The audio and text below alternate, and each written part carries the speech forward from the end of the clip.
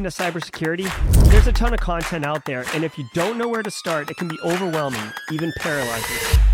So let's fix that. Welcome to Simply Cyber, a community of tens of thousands of aspiring and active cybersecurity professionals focused on networking, knowledge sharing, and professional development. I'm Dr. Gerald Dozier, Chief Content Creator at Simply Cyber, inviting you to get the answers to your cybersecurity problems with hundreds of cybersecurity videos answering your frequently asked questions, interviewing industry experts, and live streaming daily cyber threat briefings hosted by me. Now get the stories and insights you won't find anywhere else. Hit subscribe now and dig into all the fresh content on the channel and in the community. Nothing should stop you from launching and leveling up your cybersecurity career today.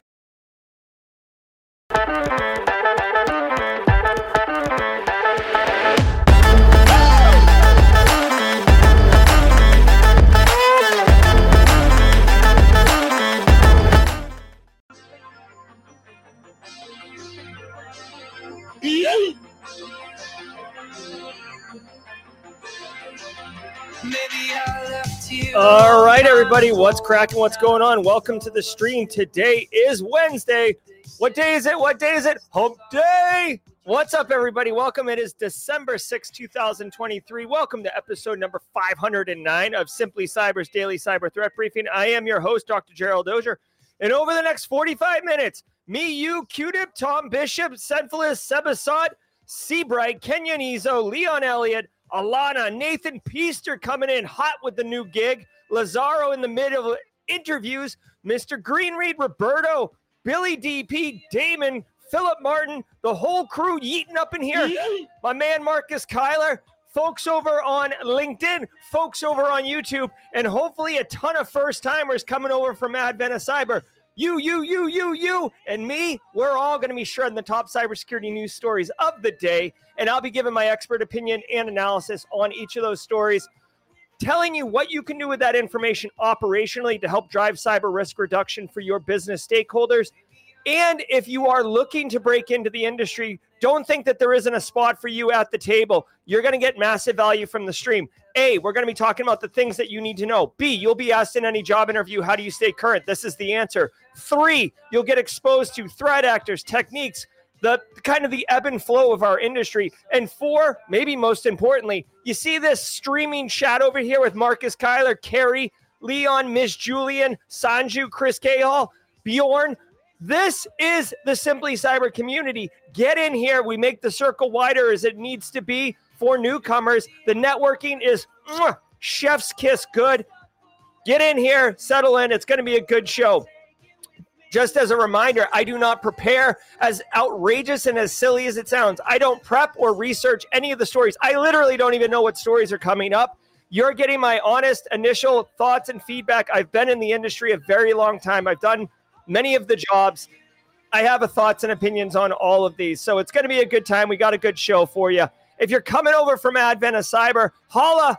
Glad you enjoyed day 5. Hope you enjoy the daily cyber threat briefing. Now, before we get into it, let me give a shout out to the stream sponsors. Hi, Raniel Isaac, starting with my boy, Brandon Poole and his crew over at Panoptcy Security.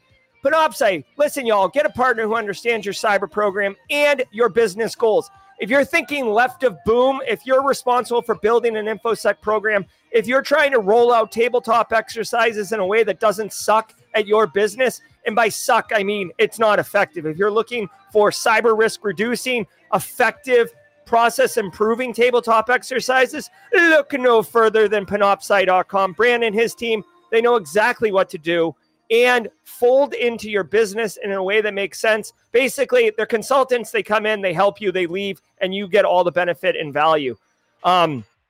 Links in the description below, Panoptcy. Also, Anti-Siphon Training. Welcome, everybody, to Anti-Siphon Training, who is doing Snake Oil Summit today.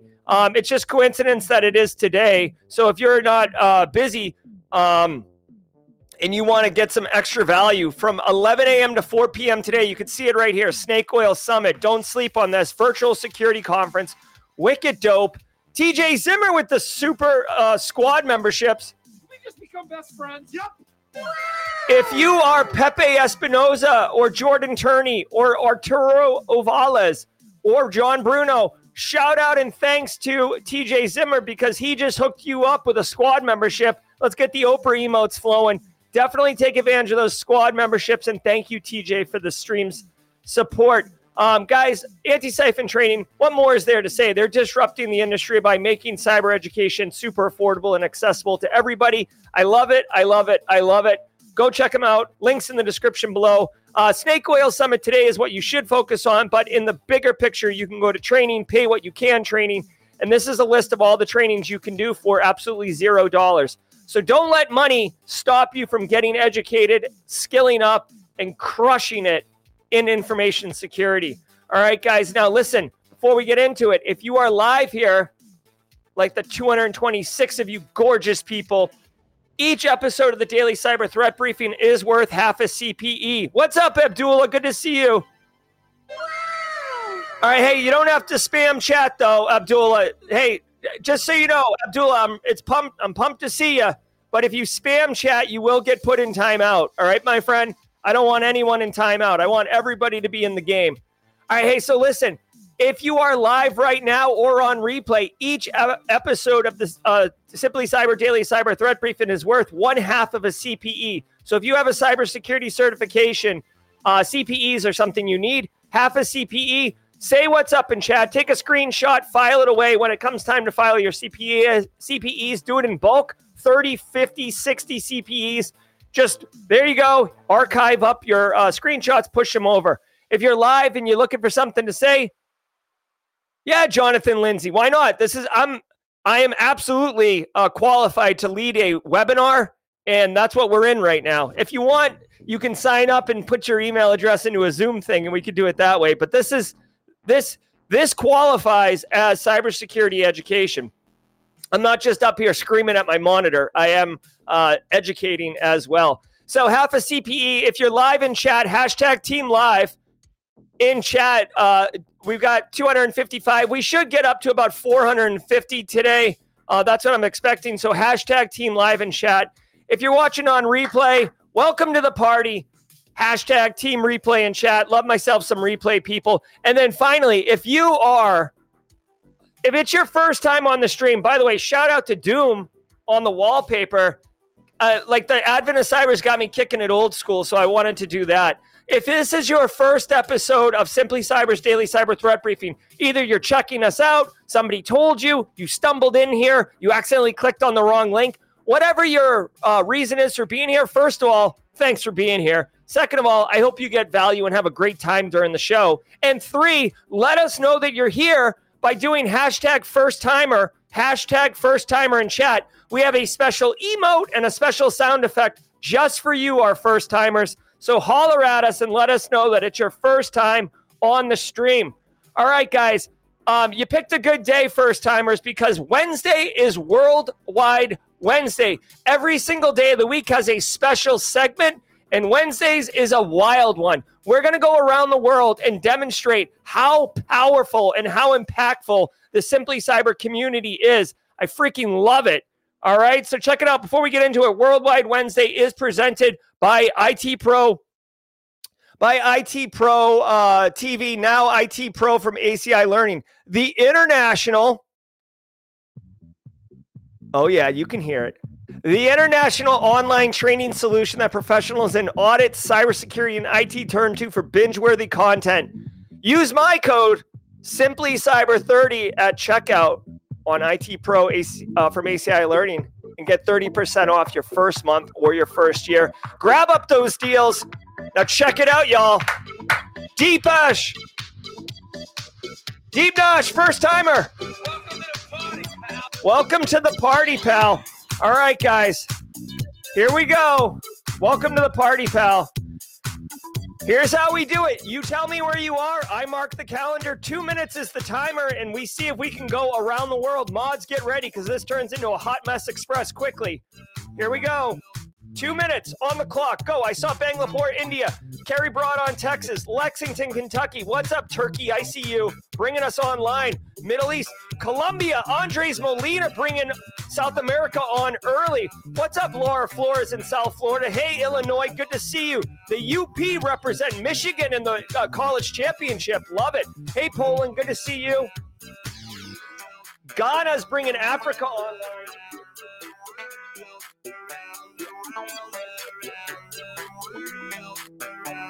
Damn it. You'll have to give me some insight into where Ghana is. I can't find it right now. Damn it. All right. Hello from Ghana. General Blankex. I need to know where Ghana is. Massachusetts. Good to see you. Ganya Meaty. That's a country I've never heard of. I see you, India. We got you on the screen. Tennessee's in the house. Iowa's up in here.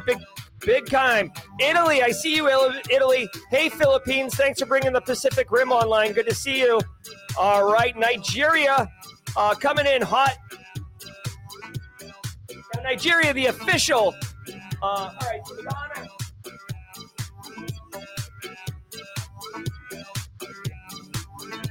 Ghana's on the left side. We got Nigeria, West Africa.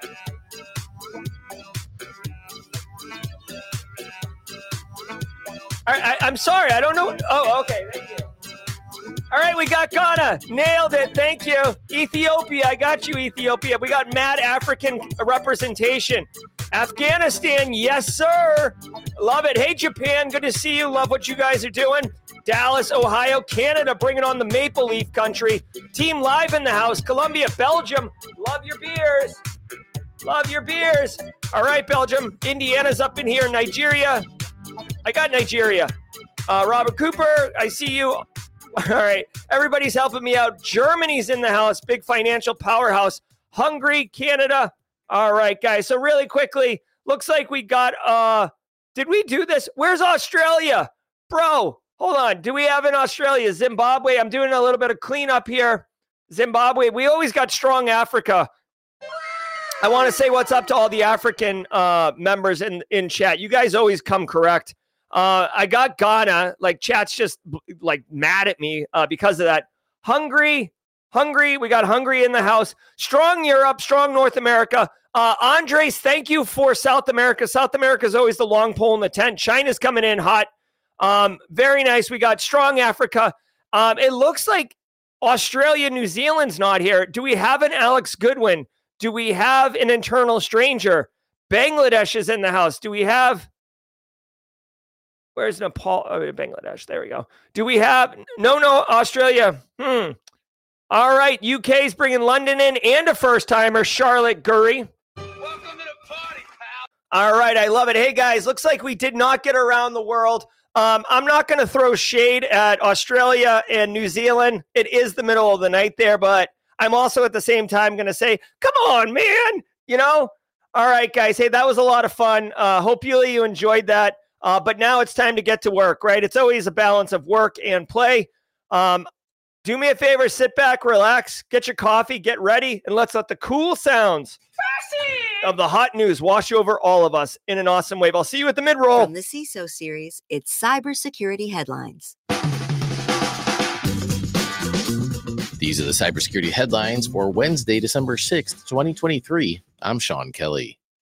Spyware trial implicating former Mexican president kicks off. On Monday, the far-reaching Pegasus spyware scandal in Mexico went to court. Prosecutors are expected to focus on how the spyware was used to surveil potentially thousands of victims across multiple Mexican presidential administrations. The key prosecution witness told the court Monday that former Mexican President Peña Nieto and his staff ordered the targeting of journalist Carmen Aristegui after she reported on alleged corruption within Nieto's administration. Aristegui will be the first witness in what is anticipated to be a months-long trial. A staffer at a subsidiary of Mexican Pegasus supplier KBH Business Group has already been arrested in connection with the monitoring and could face 16 years in prison. All right, so a lot to unpack here. From a day-to-day operations of information security, nothing here.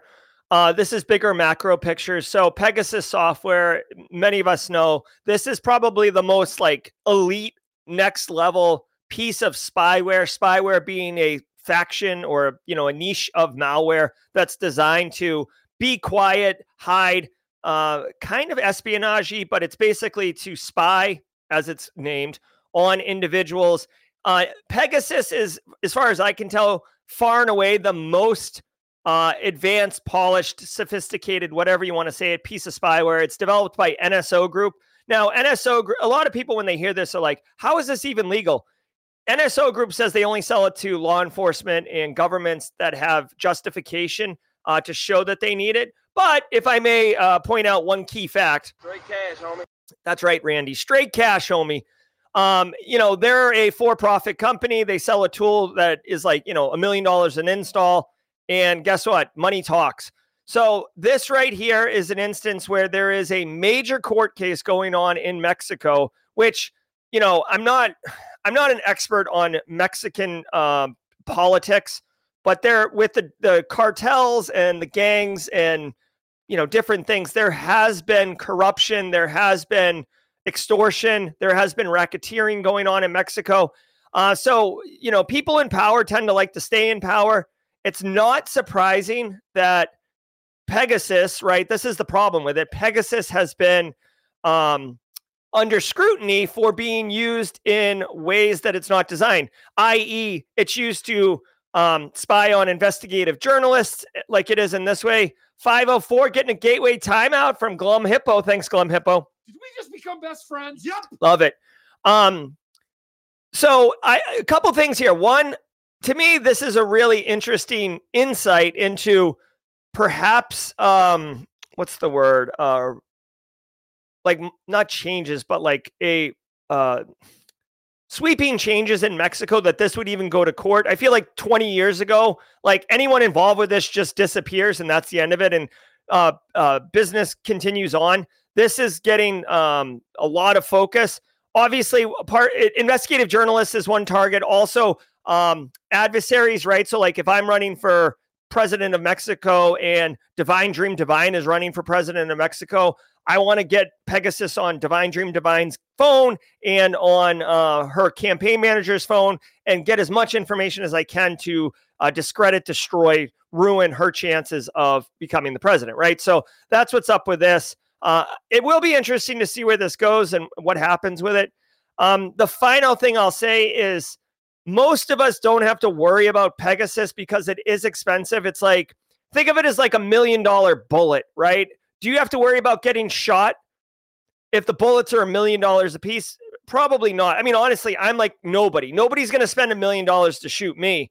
But if you are like a high-ranking VIP or some type of executive at a business, perhaps you are worth that investment, right? So if you're helping protect or secure those type of people, be mindful of this. The damaging thing with Pegasus is that it's like you can't stop anyone from texting you, right? The way it gets on your phone is they send a specially crafted text message, and basically it starts the exploitation and initialization of pulling down malware. You don't really have the ability to stop an inbound text message. Apple has since recently released a way to harden your phone, but it's believed that hardening kind of makes the phone less usable, which if you're thinking about who the key people are that would be targeted, executives, high-ranking political officials, they're the ones who are using Apple products, and they're the ones who are not going to want to be bothered with friction. I like it's my phone, and I like it the way I like to use it. So unfortunately, you've got kind of a conflict there between a targeted group and not wanting to secure their devices. So this is interesting. Continue to look on it. Also, really quickly, it's important to note there are real consequences. So you don't buy it directly from NSO Group. You buy it from a VAR, which is a vendor ad reseller, which basically doesn't add any value. They just mark it up 8% and sell it to you. But the company that sold Pegasus to Mexico, they're screwed. And like the people in charge are doing 16 years in jail, I think it said. So that's kind of wild. I don't know if the United States did this to the German chancellor, but there's been multiple instances. Other instances I know of for a fact. In the Catalina region in Spain, there was a Spanish president or something who put it on the Catalina candidate and not the Catalina wine mixer. So please, Prestige Worldwide, pump the brakes. We're not ready for that. Did we just become best friends? Yep. But the Catalina faction in Spain, I know that got installed. So there are case studies out there of Pegasus getting put on people's devices. Also, fun fact, in case you're wondering, Apple can tell Apple, the company, can tell when a phone has been infected with Pegasus. And in some instances, it was reported in the news like maybe a month ago, Apple had reached out to certain individuals to advise them that their phone was demonstrating that it had been compromised by Pegasus.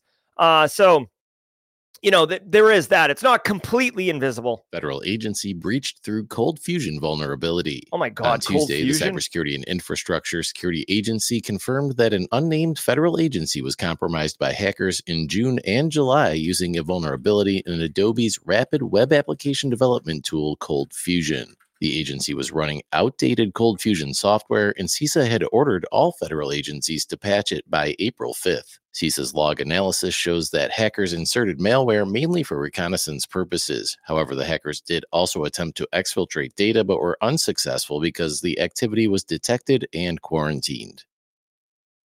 Oh my God. Like, hey, call out the shade. What, did these guys update from Microsoft front page to Cold Fusion?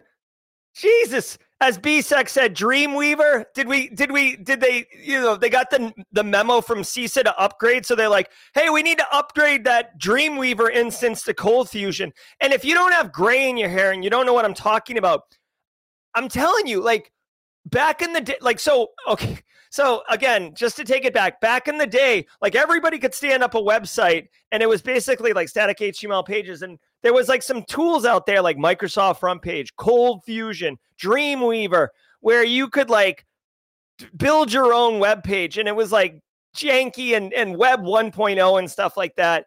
But it worked. And it is not the way that you build web pages or web applications in the modern times. So when I see this, I actually messaged the mods and asked them if Cold Fusion was even supported anymore.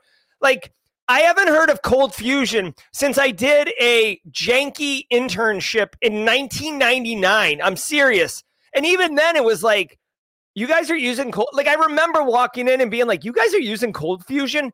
Like, so this is ridiculous. Now, it just goes to show you that even with all of the federal guidance of, hey, you need to update your technology and move to multi-factor, the executive order around zero trust, okay, you can say and do all that, but if your freaking web application is built on Cold Fusion, there isn't a, you can't just do this.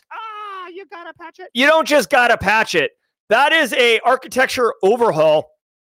And I bet you anything, which is ridiculous, this is somehow tied to a critical application. So I don't know what agency, they didn't disclose the agency. I would have to imagine it was to protect the agency from further being compromised, but in reality, they're doing them a solid favor not to like expose them for being just ridiculous. I got to tell you, I've been involved with multiple conversations in the past too, where it's like, oh, this legislation comes down and the engineers look at each other and they're like, what are we going to do about the Cold Fusion application? And what they do is they put on a proverbial boot, they line up the can, and then they step back and then they kick it like Matt Prater or Adam Vinatieri, who are football kickers, all the way down the road. It's like, seriously, it's like, well, I got a job offer. I'm probably going to be leaving. Not my problem. I retire in 2 years. Not my problem. Right? Like, just kicking I've seen so many legacy, just ugly things like this. Not my problem, which is not the right way to do it. But unfortunately, this is, what you're going to get from this stream? Things you don't read in textbooks. That is so, so true. Oh, come on. It is a Patriots. There are other kickers, right? Give me another kicker and I'll Mason Crosby, right? There we go. All right. TLDR. If you're running Cold Fusion for whatever reason in your business, if you're running Cold Fusion, threat actors are actively exploiting CVE 2023-26360 for installing, it sounds like, initial exploitation and dropping info stealers for reconnaissance. It doesn't sound like it's worse than that. But if you're running Cold Fusion, two things. One, you gotta patch it. Patch it. If they even release patches, I don't know if Cold Fusion is currently supported, right? Second of all, if it's not supported, you need to figure out a way to migrate off that. One of the hardest conversations you could, just so you guys know, this is for those looking to break in, listen up. This is a more you know moment. And for those of you who work in the industry, feel free to hashtag preach this one. Here's the deal. Projects that involve you migrating to new technology and retiring or sunsetting old technology are a massive pain in the, okay? That's a fact. And that's the reason why a lot of people stand up new tech and don't sunset the old tech, because there's a lot of politics. There's a lot of like non-technical BS that's going on. Oh, we need to be able to access it for our archives. Oh, that was Johnny's project and Johnny's a VP now and Johnny doesn't want it to go away. Like there's all sorts of bull crap that goes on with it. Or it's just a pain in the A to sunset it and the new one works fine, so you just leave it there. This introduces attack surface. And I'm sorry, but you need to work in sunsetting into your project plan. Your project of rolling out new technology should not be focused exclusively on new technology. It should be focused on the business and the technology footprint and the deprecation or sunsetting of old tech.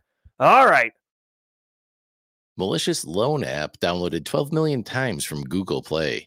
18 malicious personal loan apps named SpyLoan have been downloaded more than 12 million times this year from Google Play. SpyLoan steals info, including account and device info, call logs, installed apps, calendar events, local Wi-Fi network details, contacts, location data, and text messages. ESET researchers said the app requests excessive device permissions to spy on users and harass and blackmail them and their contacts. Google has removed 17 of the malicious apps, while one is now available with a different set of permissions and functionality.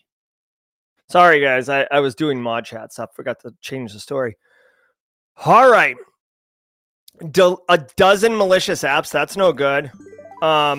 Jess Bishop in here for 22 months. Red tape BS in the federal government can hinder progress sometimes 100%. Second of all, Jess Bishop, 22 months. Jess Bishop, everybody, let me introduce you to Jess Bishop. Jess Bishop is amazing. She's a SOC analyst. She's a longtime Simply Cyber community member, and she's just a wonderful person. So hello, Jess Bishop. All right, guys. So Google Play Store, malware can exist in the Google Play Store. All right. All right. So Android itself as a, operating system can be, have more likelihood of malware getting installed on it, because you can get the Android apps, the APK files from various places, not just from the Google Play Store. But don't think that because it's in the Google Play Store, it is safe. All right. You could, okay. As exampled here, there is a generic, so it's not called SpyLoan. It's just kind of like the bucket of malicious apps. But there's over a dozen malicious loan apps. I would have to imagine at this point Google has played that, removed them from the store. You can see here, this is a loan app. Has no ratings. Ages 4 and up, which is kind of silly, because basically, why would a 4-year-old need a loan? It's very difficult to tell. I mean, it does look like a legitimate app. They do the little cool graphic where it's split across two things. This seems like a growing threat. As a growing threat, you want to, dude, when you, here's like a thing. Like when I look at this story, here's what I think. Okay, like we have a lot of things to worry about as practitioners, but you can't worry about all the things. So for me, I look at this chart right here and I'm like, okay, there's an uptick in activity. The likelihood, right? Because I'm a GRC guy. I'm always thinking likelihood and impact. The likelihood of this is increasing, so I have to be more mindful of it. My level of interest is increasing commensurate with the likelihood of that. Now, this spy loan threat is targeting Mexico, India, Thailand, Indonesia, Nigeria, Philippines, Egypt, Vietnam, Singapore, Kenya, Colombia, and Peru.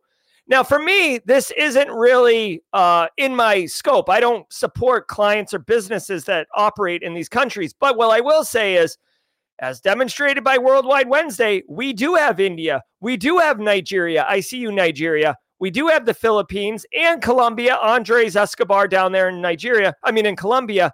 So for you, you should be mindful of this, and you should. This is a great opportunity to educate your end users on the risk of these type of apps and what they do. So they purport to be helping you get a loan, right? I don't know if the best way to get a loan is through an app on your mobile phone that doesn't go through a bank.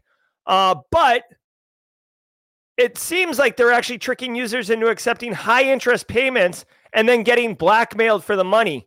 So this is basically loan sharking.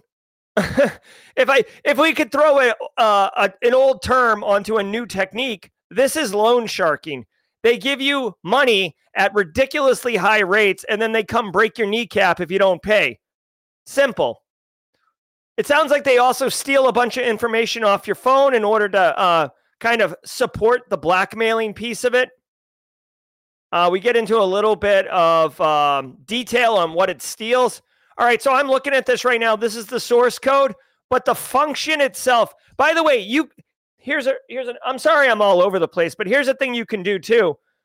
APK files, Android executables, or whatever you want to call them, apps.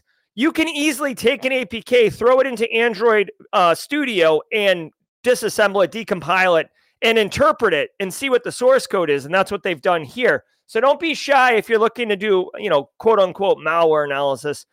This application does the following.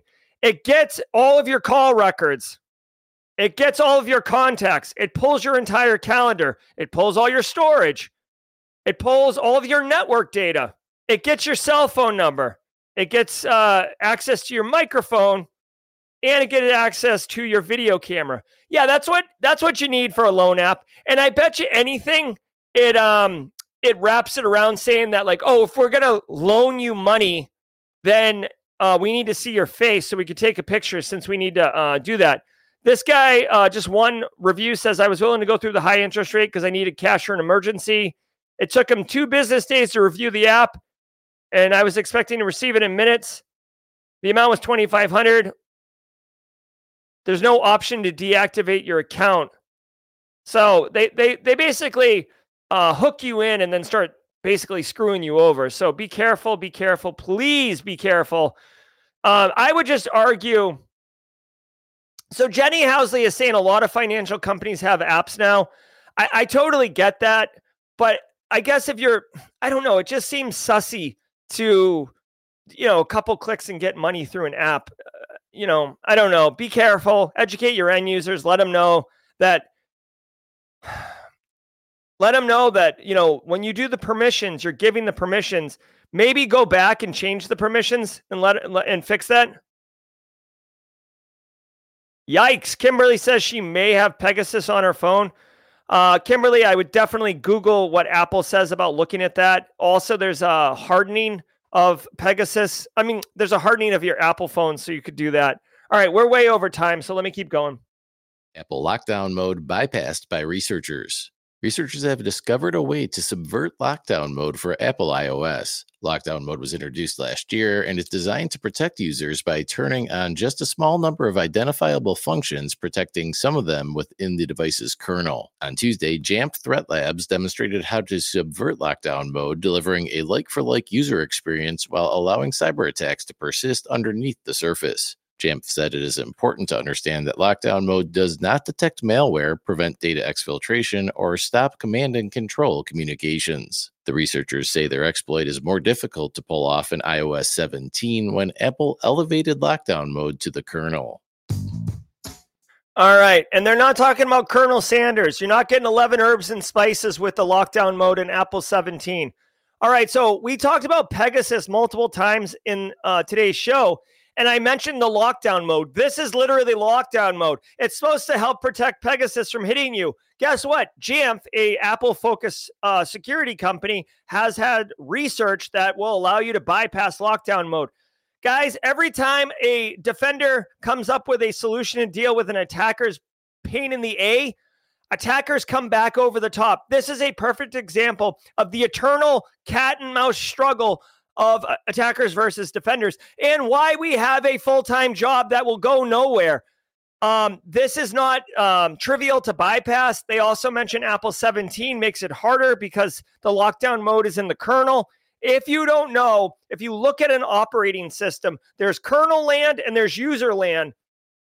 Kernel interfaces with the hardware, which is what operating systems are doing.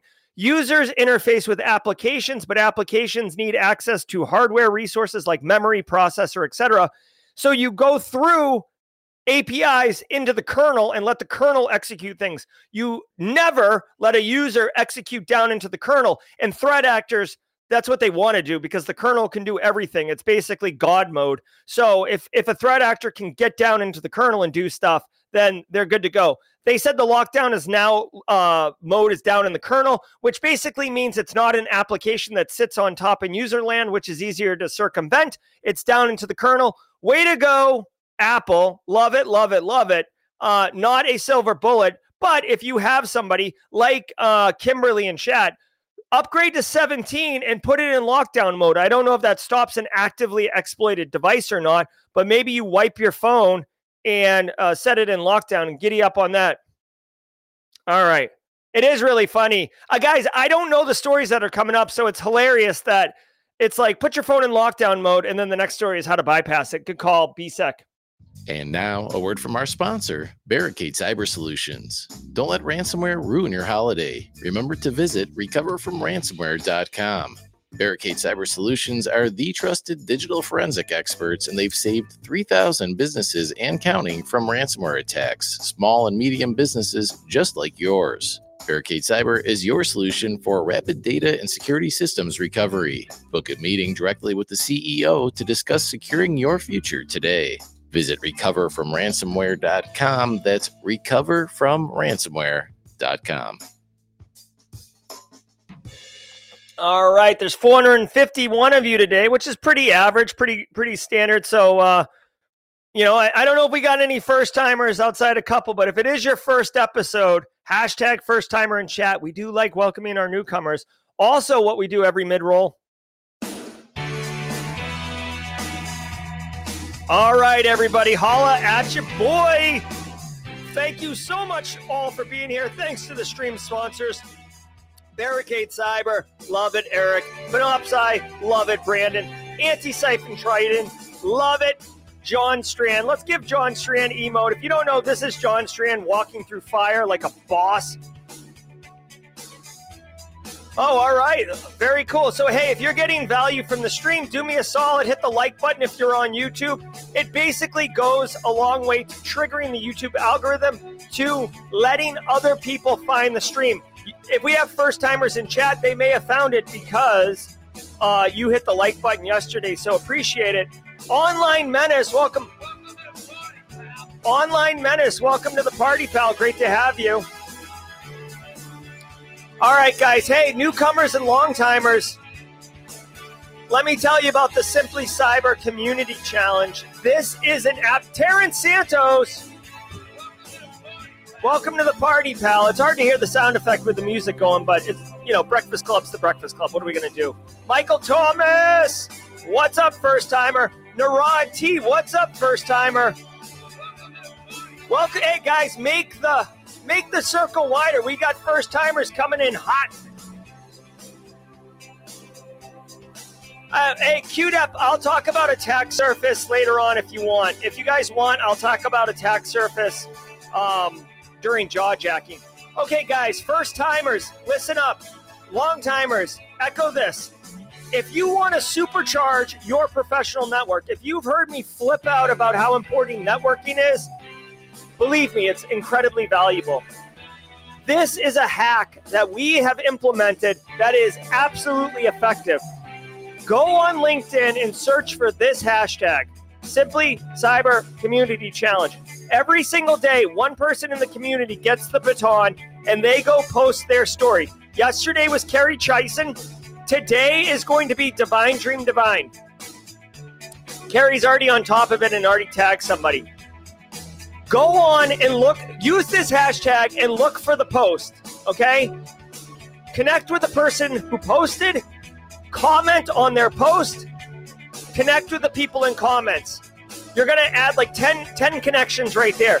But because you commented, the next person's going to come in and connect with you. So passively, you're going to build your network. 5 minutes a day, for 2 weeks. I guarantee you, grow your network by hundreds, right? Now, what are you going to do with 100 plus people in your network? They are going to be posting on LinkedIn valuable, supportive, interesting cybersecurity content, resources, labs, training, opportunities. You're going to see it all. You're going to engage. They're going to see all your posts. They're going to engage. You're going to be part of the community. It's going to be all yours, and it's going to be freaking awesome. Believe me when I tell you this is valuable. If you don't want to do it, that's on you. But if you do want to do it, actually, if you don't want to do it, you do you, boo. A lot of people like the you do you, boo on my Advent of Cyber video, but trust me, this is totally worth your time, all right?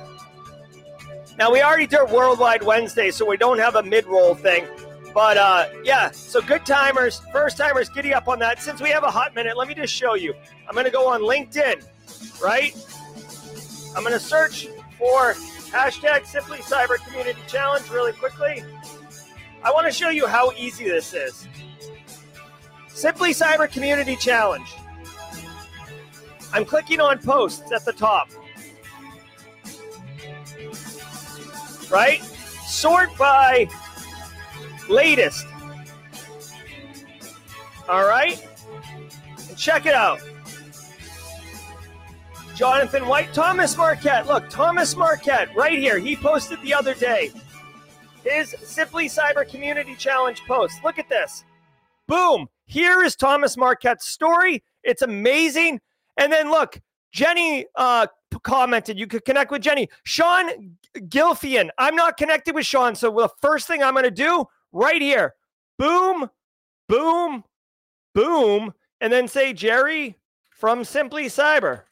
And boom, just like that, I've grown my network. It's easy as that. You just have to take the time and energy. If you want it, go get it. That's all we're doing here. Let's keep going. NFT collections at risk from open source library flaw. On Tuesday, Third Web warned of a vulnerability in an open source library that is common across its Web3 development platform. The flaw impacts the security of pre-built smart contracts used across multiple NFT collections, including Coinbase. Third Web became aware of the flaw on November 20th and pushed remediation 2 days later without revealing the name of the library or vulnerability details to prevent tipping off attackers.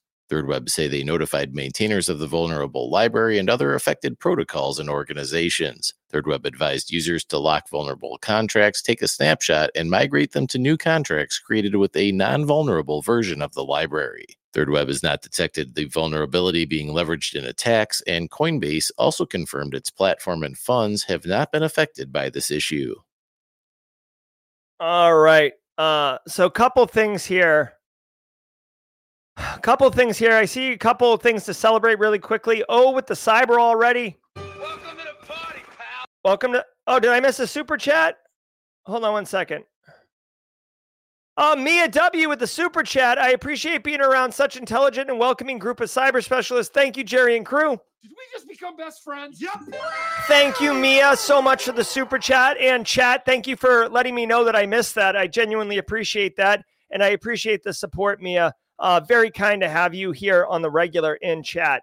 I also want to say really quickly, Stephen Mount started a new cyber job. Can we just for a minute? Yes, Stephen Mount. Congratulations, my friend. Super pumped for you. Just remember, there's a video on the channel on how to destroy your first 90 days. Congratulations. Straight crushing it, homie. All right, guys, really quickly. I don't know if anyone cares. Do you remember when NFTs were a thing for a minute? Apparently, NFTs are based on software.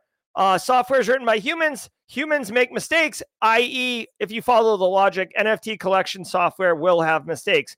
Coinbase has NFT collections. Coinbase has said they're fine. It'll be interesting to see if there's any type of impact from this. Honestly, most NFTs are worth dirt now. If I may share, and if you join my my Cyber 101 class, I go into deeper story about this, but just is this it? Yeah, here we go. Hey, Faraz Azari with the super chat. Did we just become best friends? Yep. Love how the channel is growing. Just a few months, we were around 200 to 300. Now we're at 440. Heck yeah, congratulations. Guys, really quickly, you might see this right here, owned by Gerald Auger, right here. I own this NFT, bought it for like $200. I think it's worth 99 cents right now. I only share that basically to point out that, like, is it even worth my time to steal NFTs if I'm a threat actor, since they're worth, like, basically you buy them by the bundle at this point. Dude, it's like, you know this show Storage Wars where they open up the storage container and people are bidding on like abandoned storage containers? There's like a milk crate of NFTs right in the front, and like the Storage Wars people are like looking past it. They're like, they got a bag of clothes. They got a milk crate of NFTs. They got some Matchbox cars. Ooh, there's some comic books in the back. That's where NFTs have fallen to at this point. F NFTs. That's what the F stands for. Okay. Sorry, Kennedy. Tried to make that an adult joke. Anyways, if you are involved, if you're a big tech company, if you are working in fintech, if you are in crypto, you absolutely should take note of this and make sure that your software solutions and the ones that your developers are using are not vulnerable. You gotta patch it. At the end of the day, this is one that you basically gotta patch. That's the deal with this one. That's it. Windows 10 gets 3 more years of security updates. The Windows 10 end of product support date is set for October 14th, 2025, and by then most people will need to upgrade their PCs to Windows 11 or transition to a Windows 365 cloud-based PC to stay secure. Microsoft announced it will offer 3 additional years of paid extended support updates, or ESU, for those who want or need to stay on Windows 10. Microsoft said the ESU program for Win 10 is broadly similar to the program Microsoft offered for Windows 7 a few years ago. For Windows 7, the cost of extended support increased each year to entice users to migrate off of it. The Windows 10 extended support costs have not yet been revealed by Microsoft. All right, so couple things here. Yeah, Valentine, I feel like everybody, nobody wants to admit it, right? It's like, I don't have a good metaphor that's like socially acceptable for 8 a.m. in the morning, but like, I feel like everybody's kind of dabbled in crypto or NFTs and then is just like shamed by it. Like, just like, oh, I can't believe I did that last night. Like, bruh. So, hey, it's all right. For me, I like to think of it as I paid a couple $100 to learn a really interesting lesson about the NFT crypto market. Here's the deal with this. The cool thing is Windows 10 is an end user operating system. So in my mind, upgrading from Windows 10 to Windows 11 is a little bit easier than upgrading from like Server 2008 R2 to Server 2016, which has like schema changes and all this other crap. Somebody in chat, if you work in IT, all right, and if you've been a longtime member of the community, you know that I kind of like, I came up through IT, but like I do throw shade at IT. Is migrating from Windows 10 to 11 not that big a deal, or is it a big deal? Now, what I do want to say is Windows 10, they're telling you that you have till October 10th, 14th, 2025 to get off of it. I would recommend, okay, BSEC, sorry, 2020. I would recommend that you get on Windows 11 sooner than later. I just checked my own operating system. I'm on Windows 11. Now, let me tell you 2 things that I have seen in the past, okay? So the news story here, just so we're all clear, the news story is Windows 10 will reach end of life on October 2025. You need to upgrade to Windows 11 or whatever Windows OS that they got.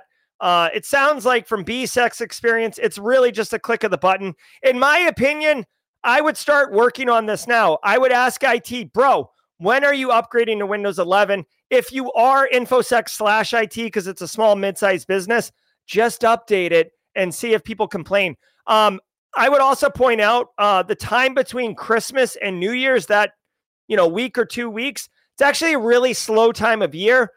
In general, I know threat actors tend to attack them, but like from an IT perspective, it's a slower time of year. So it's a good opportunity to get caught up on some stuff. Maybe do this. That way, if there is a problem, the impact is lower, and your ability to recover is better.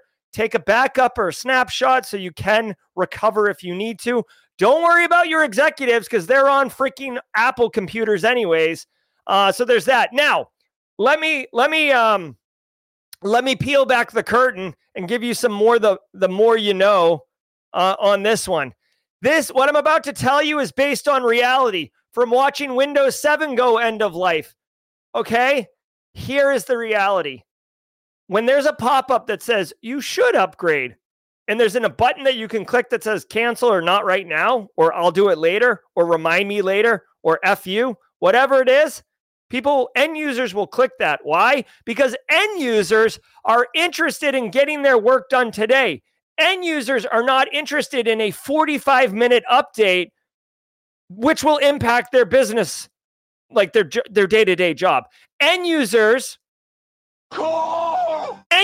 don't care about upgrading from Windows 10 to 11. They don't know the difference, right? They're like, whatever, I don't have time for this.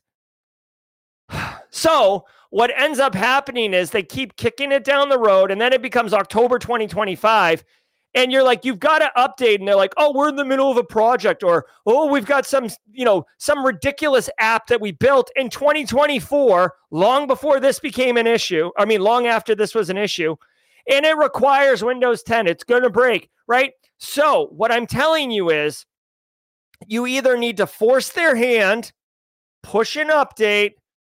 You will deal with a little bit of kerfuffle. Using the Pareto principle, which means 80-20, 20% of your end users are going to have heartburn, but 80% of them will not. That 80% of them will upgrade, which will significantly reduce your attack surface. And I'll tell you about attack surface later on in the show during jaw jacking if you want. But my point is, sometimes, hey, and I'm not calling end user children, but I will be in the next second. So please just take this with a grain of salt. When your kids, if you have kids, need medicine, and you're like, oh, hey, you got to take some medicine. And they're like, no, I don't want medicine. It tastes gross. You don't say, all right, you're right. Let's just give you medicine later. You say, no, you're going to take the medicine or else or whatever, or just take the medicine. If they're young enough, you can pretend to stick a Cheerio in their mouth and in reality give them like a vegetable or medicine or whatever. So sometimes you've got to do what's right for the end user, even if the end user doesn't want to do it.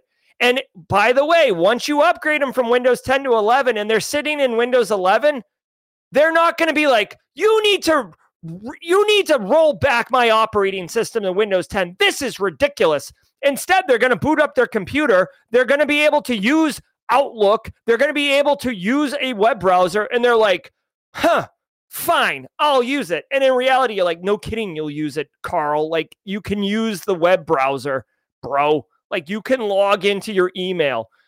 But I don't have to deal with your unbelievable risk that you're introducing to the organization. Rex with the super chat. Did we just become best friends? Yep. My new printer says Windows requires Windows 8 or better, so I installed Kali. LOL. Very funny. All right, so that's another one of those things that you're not going to hear in a textbook. Sometimes you got to give your end users the medicine that they need, even if they don't want it. Okay. Whoops.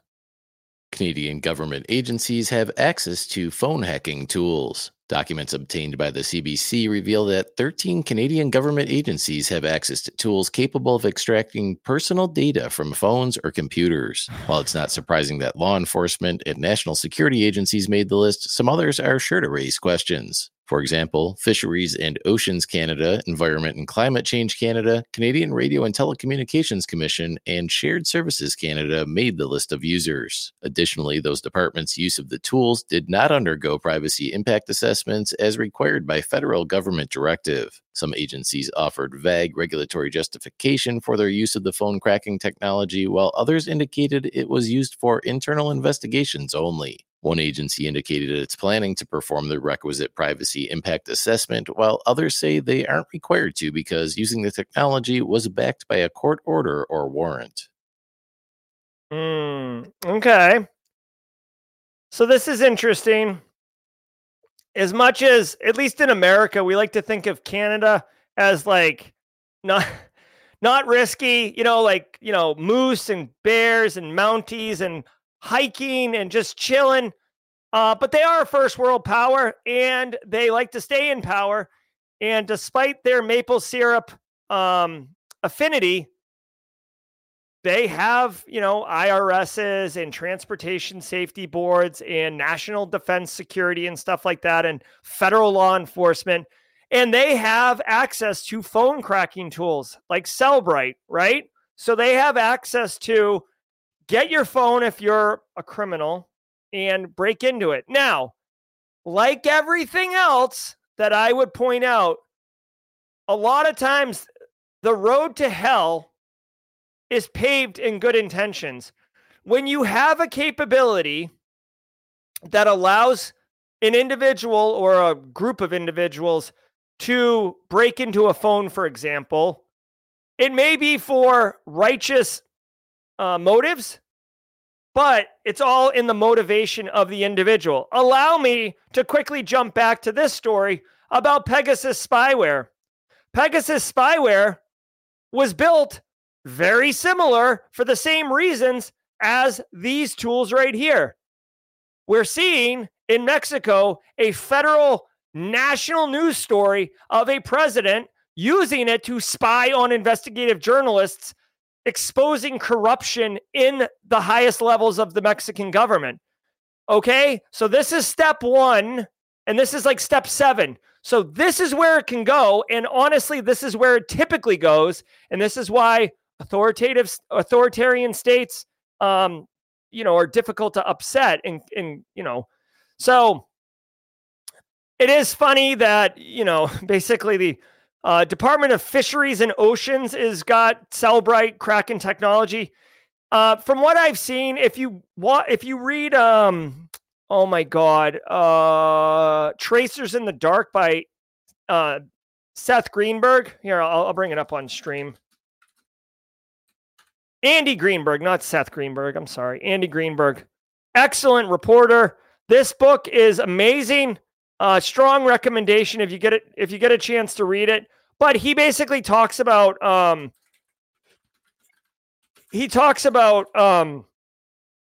federal law enforcement agencies work, how they argue and bicker with each other, how they don't share anything. So I'm sure what happened in this instant is one of these agencies, maybe like the Mountie Police as the federal law enforcement, got access to this. And then they were at a bar, police hang out with each other, law enforcement hangs out with each other, and they're like, oh, we got this great thing.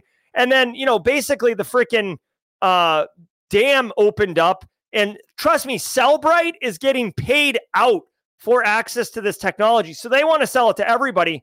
So I'm sure they're making money hand over fist. And all these guys are sharing, or all these people are sharing information. It doesn't make it right.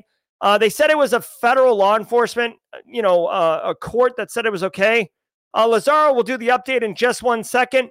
The TLDR here is if you work in Canada or if you're a citizen of Canada, you would be interested in this.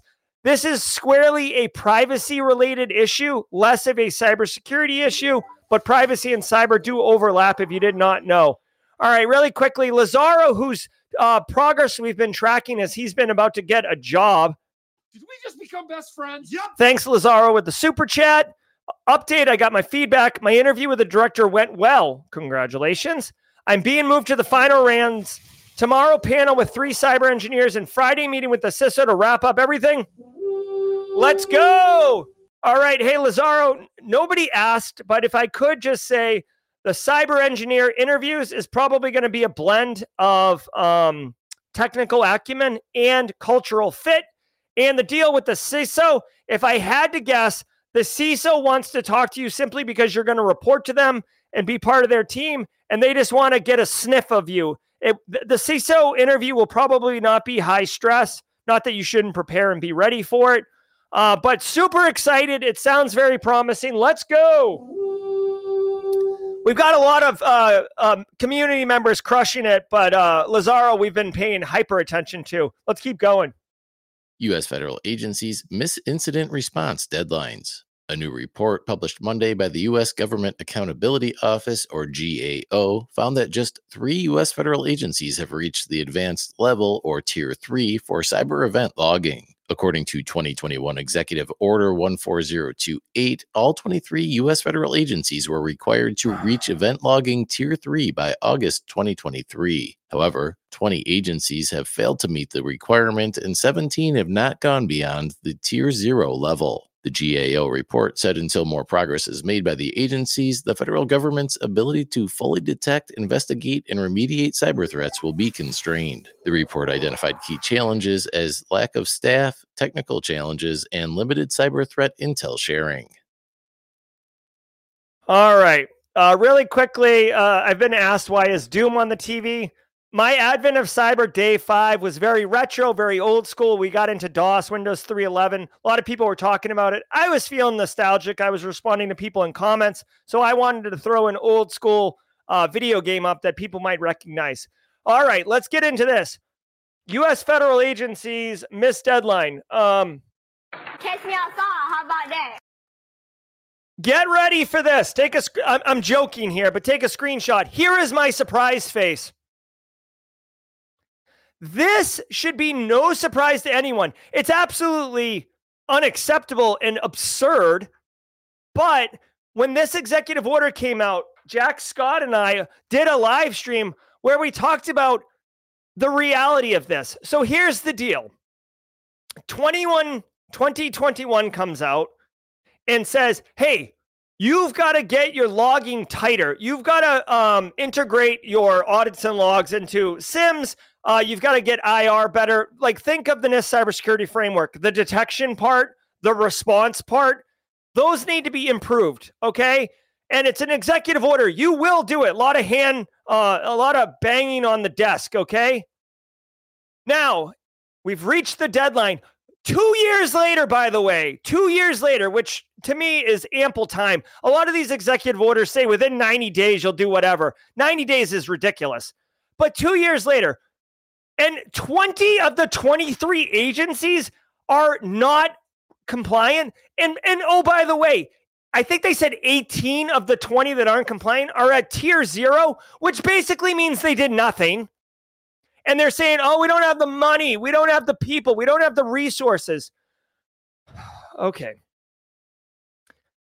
With 90 days to do something, yes, U.S. federal budgets are locked in. You can't really do much. 2 years, you had at least one budget cycle, if not 2 budget cycles, to get this done. Tier 0 means horrible, nothing. What are you doing? And here's the part that really pisses me. Sorry, Kennedy. Here's the part that really grinds my gears, okay? Where is the accountability? Where they didn't comply with the executive order. Imagine, if you will, your boss came in 2021 and said, hey, Justin Gold, I need you to do this. You have 2 years to do it, and it's important to me. And 2 years later, you show up and you're like, we did nothing.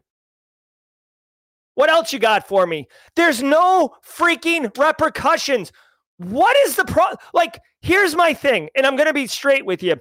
What is the motivation for the agencies to prioritize doing this if there's no repercussions for not doing it? Yeah, your boss told you to do it, but suck it. Who cares? We got a new president coming in later. I'm not in trouble. I don't lose my job. I don't get demoted. I don't lose money. I don't do anything. Why would I comply? Because it's cool?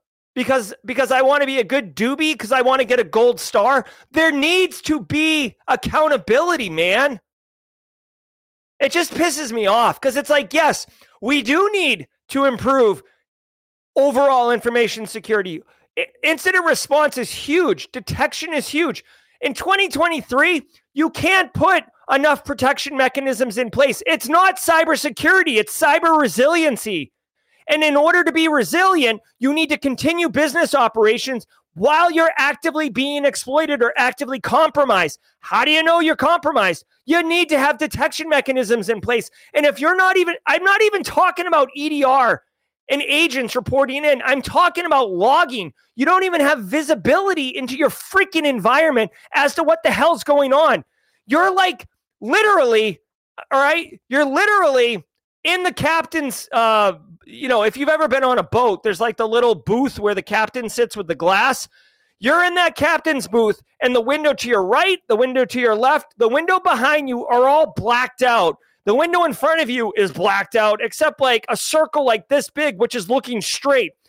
That's you driving your boat. Does that sound like a good idea? Hell no, because if something's coming from the right, something's coming up on your rear, you've got people boarding you, Somalia pirates, you can't see crap because you've got this little pinhole looking forward. But don't worry, we're driving the boat forward. We're continuing business operations. We're heading towards those priority goals. You need visibility. That's step one. I'll tell you this for a fact. If you get actively compromised and you call in an incident response company like Barricade Cyber, Mandiant, I don't care who, the first thing they're going to ask you is, what are you doing for logging? Like, that's literally the first question. What are you doing for logging? And if you're like, we're doing nothing, they will immediately deploy logging. It's that important to know what the hell is going on in your environment, that it's step one. 18 of 20 agencies, tier 0. This is ridiculous. Way to go, United States. Oh, America, first world. Like, you can't even do the basics. And I get there's budgets and all these other things, but we seem to have enough money to do a lot of different federal projects. I'm just saying, agencies needed to prioritize this. I suspect that they didn't prioritize it because there was no motivation to the people in charge to want to do this. And if you work at one of these agencies and you feel like I'm misrepresenting you, please chime in chat and let us know about why, 2 years later, nothing was done. I would love it. I would love to know. Okay. And I'm not throwing shade. I know the security architect, the engineer, the person who's like sitting there playing the two keyboards, like the keyboardist from 6's, who's working their ass off 80 hours a week, trying to just keep the tent up, keep the dam by sticking fingers in the hole and constantly moving. I know you're working your butt off. This is a failure at the leadership level to prioritize this as a priority. 2 years? God, man. We'll see what happens. I would love to see what the federal government's response is to this. Is it just like, oh, business as usual? Just annoying. Fascinating. All right. And that does it for today's Cyber. All right.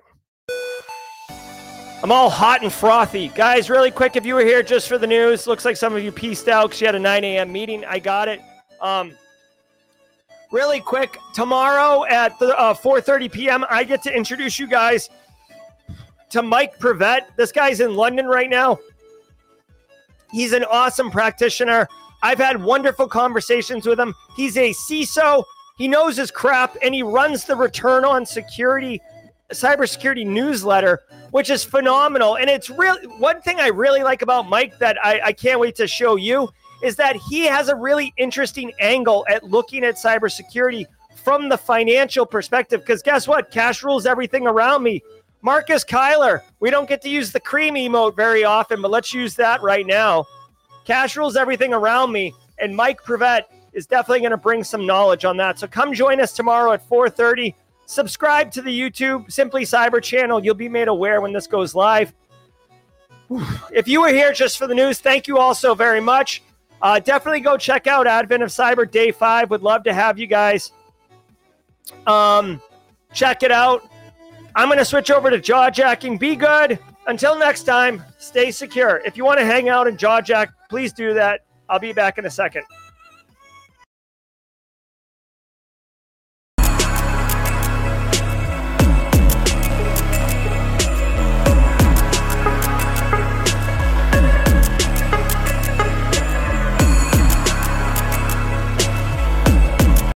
All right, what's up, everybody? Welcome to Jaw Jack, and I am your host, Jerry Guy. You may recognize me from such shows as the Daily Cyber Threat Briefing and Simply Cyber Live on Thursday.